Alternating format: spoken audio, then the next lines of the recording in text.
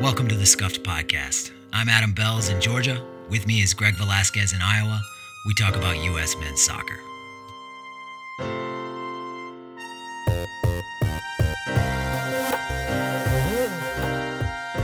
The U.S. women's national team is preparing for a brace of friendlies against Colombia, and then the Concacaf Championship, which will play out from July 4th to July 18th. We've not yet discussed the roster, so we're going to do that and look ahead to the tournament. Greg, how you doing? I'm all right. Are the judges going to allow a brace of friendlies? Is that a consult the judges? I don't know. Isn't a brace too? I don't know. I've never heard it used in any context other than a pair of goals scored in a soccer match. But I think I'm going to embrace it. Oh boy! From now on, that was unintentional. From now on, to discuss any pair of anything. A brace of podcasters here with you from Georgia and Iowa. Colombia, real quick, has drawn Argentina and Venezuela twice each in the past 5 months. And after these friendlies, the first of which is Saturday evening at 7:30 Eastern Time, 6:30 Central Time. Thank you. You're welcome. They go play in the Copa America. And we're playing in our regional tournament. They're playing in theirs. So it's a tune-up for both teams. The U.S. will play Haiti first in the Concacaf Championship. That's on the 4th of July. And then Jamaica and then Mexico in their group. It gets a little bit complicated here, but basically the top 4 teams qualify automatically for the 2023 World Cup. And the winner of the tournament qualifies automatically for the Olympics. I don't really want to get into the non-automatic qualification scenarios because that's no fun. I'm still going to, though, because in the interest of thoroughness here, there's going to be some drama around winning this tournament between Mexico as the host nation, Canada as defending Olympic champions. It's certainly not a guarantee, or even I don't even know if we would be in over 50% to actually win the tournament, since Canada and Mexico can complicate the math. So the tournament is 2 groups of 4, and top 2 of each group qualify for the World Cup automatically, like you said. That basically means we will qualify for the World Cup. It would take an unprecedented collapse for the U.S. to fall behind 2 other teams in their group. And even if they do, they're still an insurance road, because the third place teams from each group will also go to an intercontinental playoff for the World Cup. So even if we did have that collapse, we would still have another lifeline to get into the tournament, but we won't. We'll get to the World Cup. If we don't win the tournament, we are not yet qualified for the Olympics. And what I've seen is there will be a one-off playoff match in September of 2023 between the second place team in this tournament and the third place team. So there's a consolation game in this tournament. 2 and 3 will play a playoff to see which second CONCACAF team goes to the Olympics. So a little confusing, and I don't know if that's subject to change or if that's even correct to begin with, but that's the only information I've found about the playoff route into the Olympics if we don't win the whole CONCACAF championship. All right. Well, before we get into the roster, let's talk about who is not available for whatever reason. There are several different reasons. Lots of players unavailable. Perhaps the most important one is Catarina Macario, who tore her ACL a few weeks ago. Yeah, we mentioned this. Yeah, last match of her league in France, they'd already secured the trophy going into the game, so it just feels extra unnecessary. But again, injuries could happen anytime. So super unfortunate for her. Super unfortunate for anyone who enjoys watching soccer, because she is lightning in a bottle. So she will be missed, certainly from an entertainment standpoint, and we're just going to keep hoping she has a good recovery heading into the fall. Definitely leaves a slot open at the striker position. We'll talk about that as we go along here. Another forward, more of a winger, who tore her ACL recently is Kristen Press. But there's more to this than just the ACL injury, which is, gutting, as they say. What did you make of Vlatko's comments? So it had already been teased in a report that Press wasn't going to be invited. Her ACL injury happened the day before the call-ups, and in fact, I don't think it had even been fully diagnosed until after the call-up. So right. She got hurt. The jury was still out on what the injury completely was, and then the roster was announced, and she wasn't on there. And so again, even before we knew it was ACL, it was reported, I think, in the Philadelphia Inquirer, maybe the Washington Post. I don't remember which. I should. You're a journalist. They'll ding me for it. But that she wasn't going to be on the list even if she hadn't gotten hurt. Then it came out. Then Vlatko in his press conference said no, she wouldn't have been here. So he confirmed that tease and said that she was just behind the a kind of a murderer's row of attacking players, and he listed off the competition of Mal Pugh, Sophia Smith, Alex Morgan, Ashley Hatch, Trinity Rodman. Spoiler alert, those will all be listed on the roster we're going to read next. I think conspicuously, the one name he didn't list on there who was also included is Megan Rapinoe. And we'll get a little more in depth about that decision as well. Because I think she was clearly sort of the last attacker on the list. She's been injured for a long time. Rapinoe has barely just gotten back to playing, hasn't been playing 90 minutes yet. Press being, left off before Press's injury for Rapinoe, I think was the big eye opener. And definitely the Philadelphia Inquirer is where a story just dropped today about Rapinoe's role in the team. Yeah, she's going to be essentially a player coach. She's going to be the Christian Roldan of the women's national team. Right. You laugh at the comparison makes you laugh just because, Megan Rapinoe has 2 World Cup trophies, an Olympic gold medal, a few runners up from those tournaments as well. But yes, that's essentially the role. She's going to be there to show these kids. There's so much transition and turnover. The way they're describing it and the way Rapinoe kind of described it was to show the players what it takes, the level you have to perform, every single time to compete at this level. And I think that's even with this transparency, or maybe even in addition to this transparency, or the transparency will add to the controversy of including her over Kristen Press. Even though it's moot because Kristen Press did her ACL and couldn't play anyway.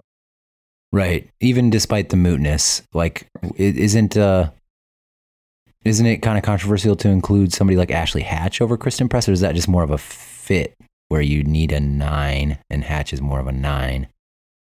That's my thought. My thought is Hatch is in as a 9, and Press was going to be fighting for one of the 4 winger spots, and one of those spots the last spot went to Rapinoe. Right. I mean, it seems to me, if I could opine for a moment, that Mallory Pugh and Sophia Smith are they're the wingers right now. They're the starting wingers. They're the minutes, right? That's where the minutes are going. And justifiably so. I mean, they're the most dangerous and dynamic, with all due respect to Trinity Rodman. And so I guess if it's explained that Megan Rapinoe is there for her experience to help guide the younger attackers through this tournament, then it's not really, I guess the controversy of Press versus Rapinoe isn't really that much of a controversy, right? Well, I mean, I'd still say it is. It's a short tournament. It's a 23 player roster, not 26, like we're assuming the Men's World Cup is going to be this November. So, spaces are tight. If you lose one of Pugh or Smith to injury, Trinity can step in very, very easily there. But then, you don't usually expect your wingers to play 90 minutes every game. You certainly wouldn't if you had a outstanding option off the bench. So then it just becomes you instead of Kristen Press being the next player up, you're going to go to the 36-year-old Rapinoe who hasn't been playing very much. So, competitively, I do think there's a case there. I think there is a bit of controversy. Again, it's totally moot and it's all academic because Press can't do it. She's out with an ACL. So it does because of Latko's comments, in effect, this academic conversation is happening. Yeah. So maybe he just shouldn't have said anything. It's like with Berhalter and the Haji Wright comments. They make the comments and it creates this firestorm. But we always want more candor from our athletes and managers. Yeah. I do not think I'm fine with coaches saying stuff like this, at least giving their opinions. At least it's something to debate and talk about. Others who are missing are Tierna Davidson, Lynn Williams, Sam Ewis, Abby Dahlkemper. I think all 4 dealing with injuries of some sort. Julie Ertz as well. Morgan Gautreau. Davidson and Williams out for the season with injuries. Mewis, and Dahlkemper, I feel are always on the verge of just about to be back, but not back in time. Okay. Yeah, Ertz and Gautreau also hurt. And then Crystal Dunn just had a baby. And Jalen Howell is one of 3 players who was called up just for the Columbia friendlies, but not for the tournament. Seems like that's a little bit of an omission. Same with Sam Coffey from Portland. So Coffey and Howell both sixes or close, at least can deputize as sixes. And then Carson Pickett, left back from the North Carolina Courage. She's also on that list of 3 who are available against Columbia but won't be on the tournament roster. There we go. Okay, so that is 26 players, and Press wasn't going to make the 26. Yeah, I'm just bringing it back to the academic debate. Okay, now should we go through who's actually on the official roster at the moment? Yeah, let me give 3 facts about it. First, Becky Sauerbrunn is the oldest player on the roster at 37 years of age, older even than Rapinoe. And Trinity Rodman at 20 is the youngest. It's 13 of 23 players on the roster don't have any World Cup qualifying experience. 8 players are there who were on the U.S. women's national team's roster for Olympic qualifying in 2020. Those are Lindsey Horan, Rose Lavelle, Alyssa Nair, Kelly O'Hara, Megan Rapinoe, Becky Sauerbrunn, Emily Sonnet, and Andy Sullivan. So I've given a lot of the roster already, but no, it's awesome. And again, for most people who are listening to us talk about this, they've listened to a lot of talk about the men's national team and that transition that has happened from the 2018 cycle and how it has been nearly absolute. And this is a very different situation. It is definitely a team in transition from the last cycle through the Olympics. But it is very much a blended transition and we'll see at each position group, there's definitely this blend of experience and new blood. Yeah, I'd like to talk more about that. But the goalkeepers on the roster are Aubrey Kingsbury from the Washington Spirit, Casey Murphy from the North Carolina Courage, and Alyssa Nair from the Chicago Red Stars.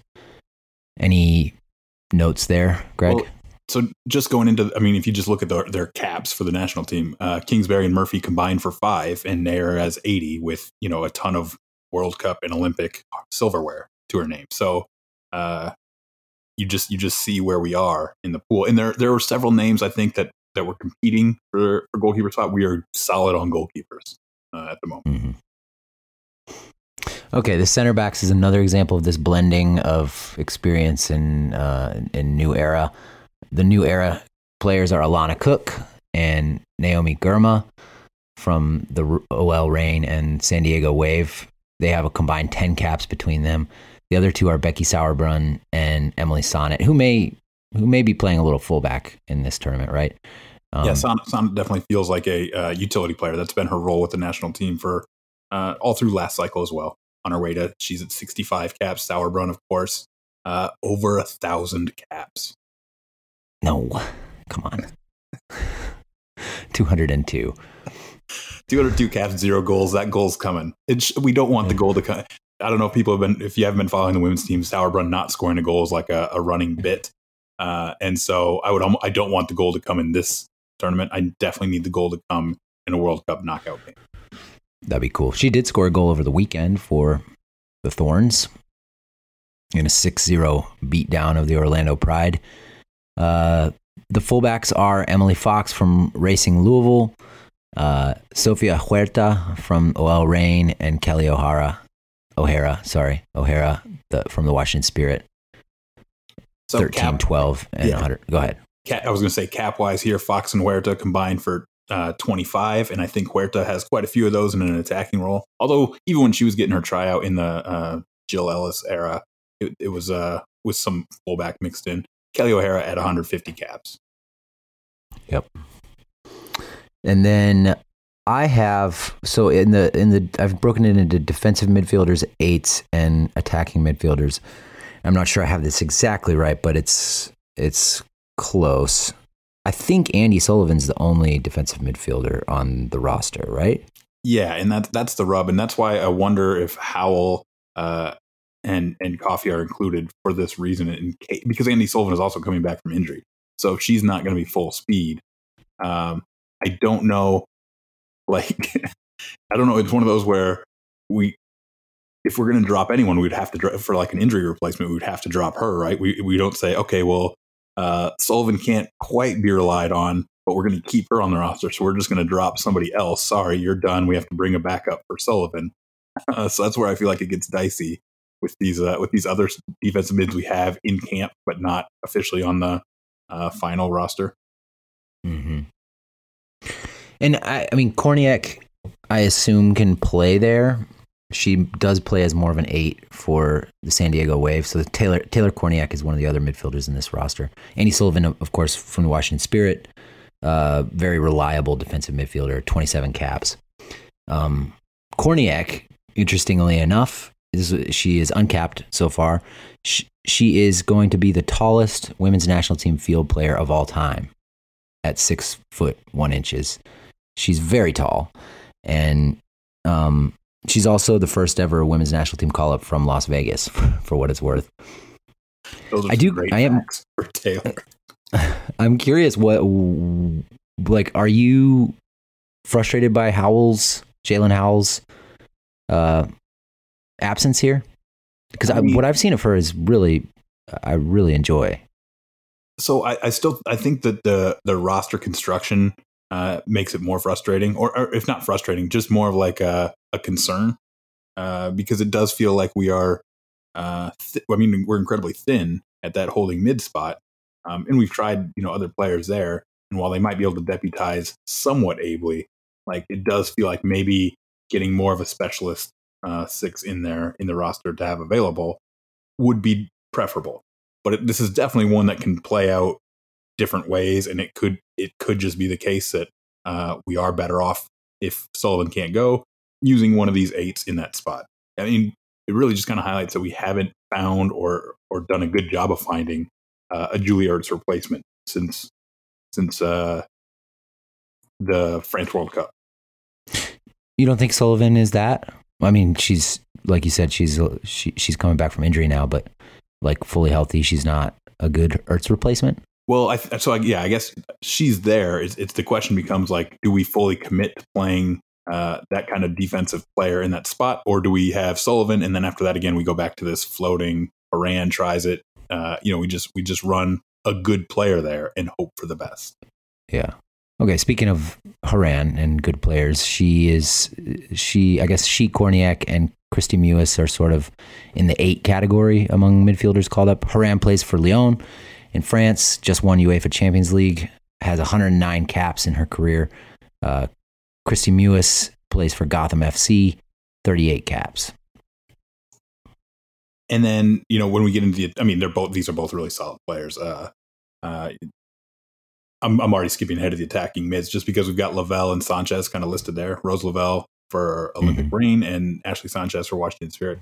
And Lavelle, I feel like, will be a utility midfielder as well, whether it's the attacking mid or the 8 role. I feel like you can run her and Sanchez together if you needed to, or if you chose to.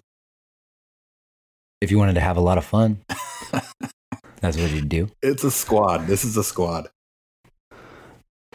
In the event that you wanted fun, then you would run the 2 of them as your 8s. Crazy caps in midfield. Sanchez is sort of lower with 7. I know you said Korniak already went through her. She has 0. But yeah, Lavelle, Haran, Mewis, these are pretty seasoned veterans at this point. Yeah. Sanchez, I still think probably the most fun player to watch in the whole player pool. I do understand that she's probably not as good as Lavelle right now. So if Vlatko decides he doesn't want to have fun and only starts one of them, then I would imagine it's going to be Lavelle in the starting 11 and Sanchez coming off the bench. There's going to be a lot of rotation too, I imagine, because again, we should, I want to say this, I don't know, delicately, but we should cruise against Haiti and Jamaica. Even if it's not a 7-0 cruising, we should cruise in the sense that we are going to control the match and I think win comfortably in both of our first 2 matches. So I feel like the Haiti and Jamaica games on the 4th and the 7th back to back, that's where I think we'll see some rotation. And then I'm guessing we'll put the absolute squad up against Mexico on the 11th. Mm-hmm. Speaking of those dates, we are going to be recapping all of these games. We'll do the Colombia. We'll do a 2-in-1 recap of the 2 Colombia friendlies just for personal planning purposes. That's how I had to break down. But then the actual tournament games, we're gonna recap all of them, just like we've been doing with the U20 Concacaf Championship. And so stay tuned for those. Stick with us. Wingers, who do we have? I mean, Vlaco's not wrong. This group is pretty solid. So we're looking at Mal Pugh is sort of the all but announced. I think she may have even been the announced starting left winger. We've got probably Sophia Smith starting on the right. And then backing them up, we've got Midge Purse and Trinity Rodman with Megan Rapinoe also in that group. Eyes, ears, and vibes from Pino. 187 caps for her, 62 goals for the national team. I thought, Sophia Smith scored a brace over the weekend, and man, they were both such nice goals. Like, she can really strike the ball with both feet quite well. It's elite, I think. Did you see the left-footed one? Right. I mean, and it just seems like she's running downhill constantly, right? She just gets people, puts them on their heels, and that's what this whole group feels like. Whether it's Pugh, Purse, Rodman, or Smith, we are going to just put teams in, like, just terrify them. And then Rapinoe does just come off as a completely different kind of player. She's not going to just be blitzing past people. No. Well, and I think even among the other four, there's differences of degree. So Smith feels like she's running downhill faster than any of the other ones to me. Pugh maybe a little more subtlety to her game. But I was noticing Smith.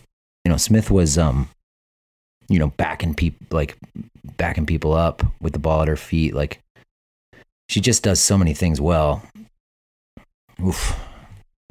It'll be fun to watch. It will be. And then you've got Purse, who I feel like is just outstanding at getting around an edge where it doesn't look like she's got daylight, but suddenly she's on the other side of the defender between the end line and the goal, and she's just racing in, usually to, like, set somebody else up. So yeah, this is, again, these first two games, while they might not get totally out of hand scoreline wise, I feel like they're going to be attacking clinics that are going to be very enjoyable to watch. Just for reference, from FBref, Smith has 1.04 goals plus assists minus penalty kicks per 90 in this season. Pugh has 1.22, and that's like levels above the others on this. Now they don't have XG for the NWSL on FBref, so apologies, Greg. Apologies. But from the stats we have, I mean, just juggernauts. So, and that we're not even getting into the striker core yet. Let's do it. Okay, so Alex Morgan and Ashley Hatch. Another balance of experience. Obviously, Alex Morgan with, like, her breakout in 2011, 2012, and then Ashley Hatch, who has 8 caps total. She's been prolific in her appearances for the U.S. with 4 goals already, and she's off to a good start for Spirit.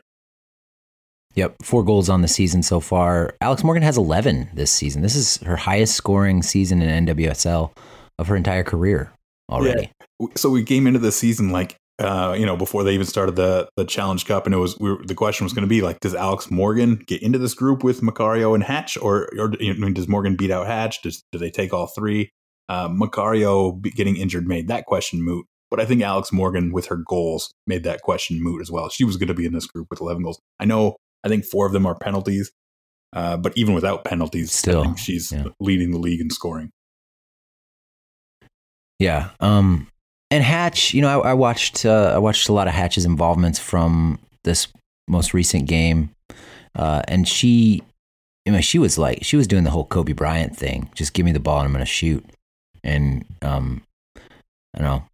I feel like, don't you think Morgan probably replaces Hatch if Macario is healthy? Is that what you basically said earlier? So it'd be that, or they drop down to 4 wingers instead of 5, and you'd bring all 3. And I could see doing that because, again, you want a player like Ashley Hatch in the group early, like ahead of her eventual possible involvement in the World Cup itself. You want to get her through this. I don't think you just want to take 2 strikers through it and then bank on them being available for the next year. So I feel like it probably would have been 3 strikers anyway. Again, without Macario, then it's these 2 are going to be up for the task. And then, hopefully Macario gets back to full health and is back in, by early next year at the latest. Yeah. But it'll be kind of fun to see Alex Morgan getting on the end of all these chances that Smith and Pugh and Purse and Rodman create. Seems like she's well suited for that role. Yeah, she seems to mesh. She seems to mesh well with the kids. There's a little bit of like Twitter banter with Sophia Smith after both of them scored a bunch of goals on the weekend. Nice. That goes a long way. We love good vibes. Anybody else who's not here who you kind of wish were getting a look or anything like that? No one in particular is like I think has anything close to like an airtight case. It'd really just be, roster need if there was anyone who really feels a need. And I think that's essentially, again, what like Sonnet is doing, where she's going to be, the third player up at 4 different spots, every spot on the back line kind of thing. All right. Well, what are you looking for? What are you looking for from this tournament? Lots of good finishing. Yeah, I'm looking for finishing third patterns. I'm not going to get into the conversion debate again, but I'm looking for the actual player to be put in position to make that last touch. I don't want it to just, I don't want us to just control the games, which I think we will do almost by default. But then not actually create the chance, because we can't unlock the last 2 passes. So I want to see those last 2 passes. I want to see the players off the ball making those, getting the movement right to get on the end of that last pass. And then, as you know, then the chips will fall where they fall. But I think we're going to get a lot of good chips falling. Mm-hmm. And I'm also just excited to see if this team can sort of capture some public momentum, because I do think it's going to be an outrageously fun team to watch. And I think there's an incredible amount of personality on the team, and I feel like there are a lot of people who aren't going to be as aware of some of these players as they have been of the personalities that have built up on the women's team for the past 10 years. Yeah. We've got some real celebrities on the national team aging out. And this is going to be a real good chance to introduce yourself for some of these players. Yeah. And anybody who listens to this podcast knows we haven't talked about the women's national team very much at all. We're trying to start doing that. And I'm excited to, sort of work my way through a tournament with all of my attention on it and hopefully come out of it with a deeper and better understanding of the player pool and, what the future looks like. So I'm excited about that myself. The future's pretty bright here. Present has been bright, and I think the future is going to be, I don't know, supernova here. Like, again, just the personalities that we've seen kind of emerging on the field, off the field. This should be a good time. Okay. Let's see. Programming notes. We're going to, the U20s play. Who do they play? They play Cuba tonight. And Marcus Sherez and I are going to record a recap of that tomorrow morning. And then, like I said, Greg and I are going to recap both of the Columbia friendlies in one the day after the second one. And then, we're going to have sort of a hodgepodge of guests and hosts over the next week to try to cover those U20 games as that tournament progresses. And then Greg and I will be back in the saddle to recap the Haiti game, I think the day after at night, because I'll be traveling that day. I know, very boring story. Sorry. Real quick though, for the U20s, tell me, they've already advanced, right? They've secured advancement into the next round. Now it's just going to be about seeding. Isn't it 3 teams out of 4 advance for their group? Yes. Okay. Very, very easy to advance in that tournament. But it's crucial that they advance not as a 3 seed or not as the 3rd place team, because then they may play Mexico and then they might not qualify for either the Olympics or the U20 World Cup. They do kind of need to beat Cuba here. 2nd place was a draw, and yeah, a loss and a very lopsided Canada win would see them passed. So it would have to be you should expect Canada to have a lopsided win. St. Kitts is at -16 after 2 games on goal difference. Yeah, that's who Canada's playing. Yeah. Okay. Sorry to dip my toe in the U20 waters. I was just actually trying to get caught up real quick while I had you on the line. Yeah. No, I mean, it'd be fun to talk to you about that, but not today, Greg. Not today. One other thing, if you are able, please consider supporting us on Patreon. The link is in the show notes. I'll leave it at that. Thanks, everybody, for listening. We'll see you.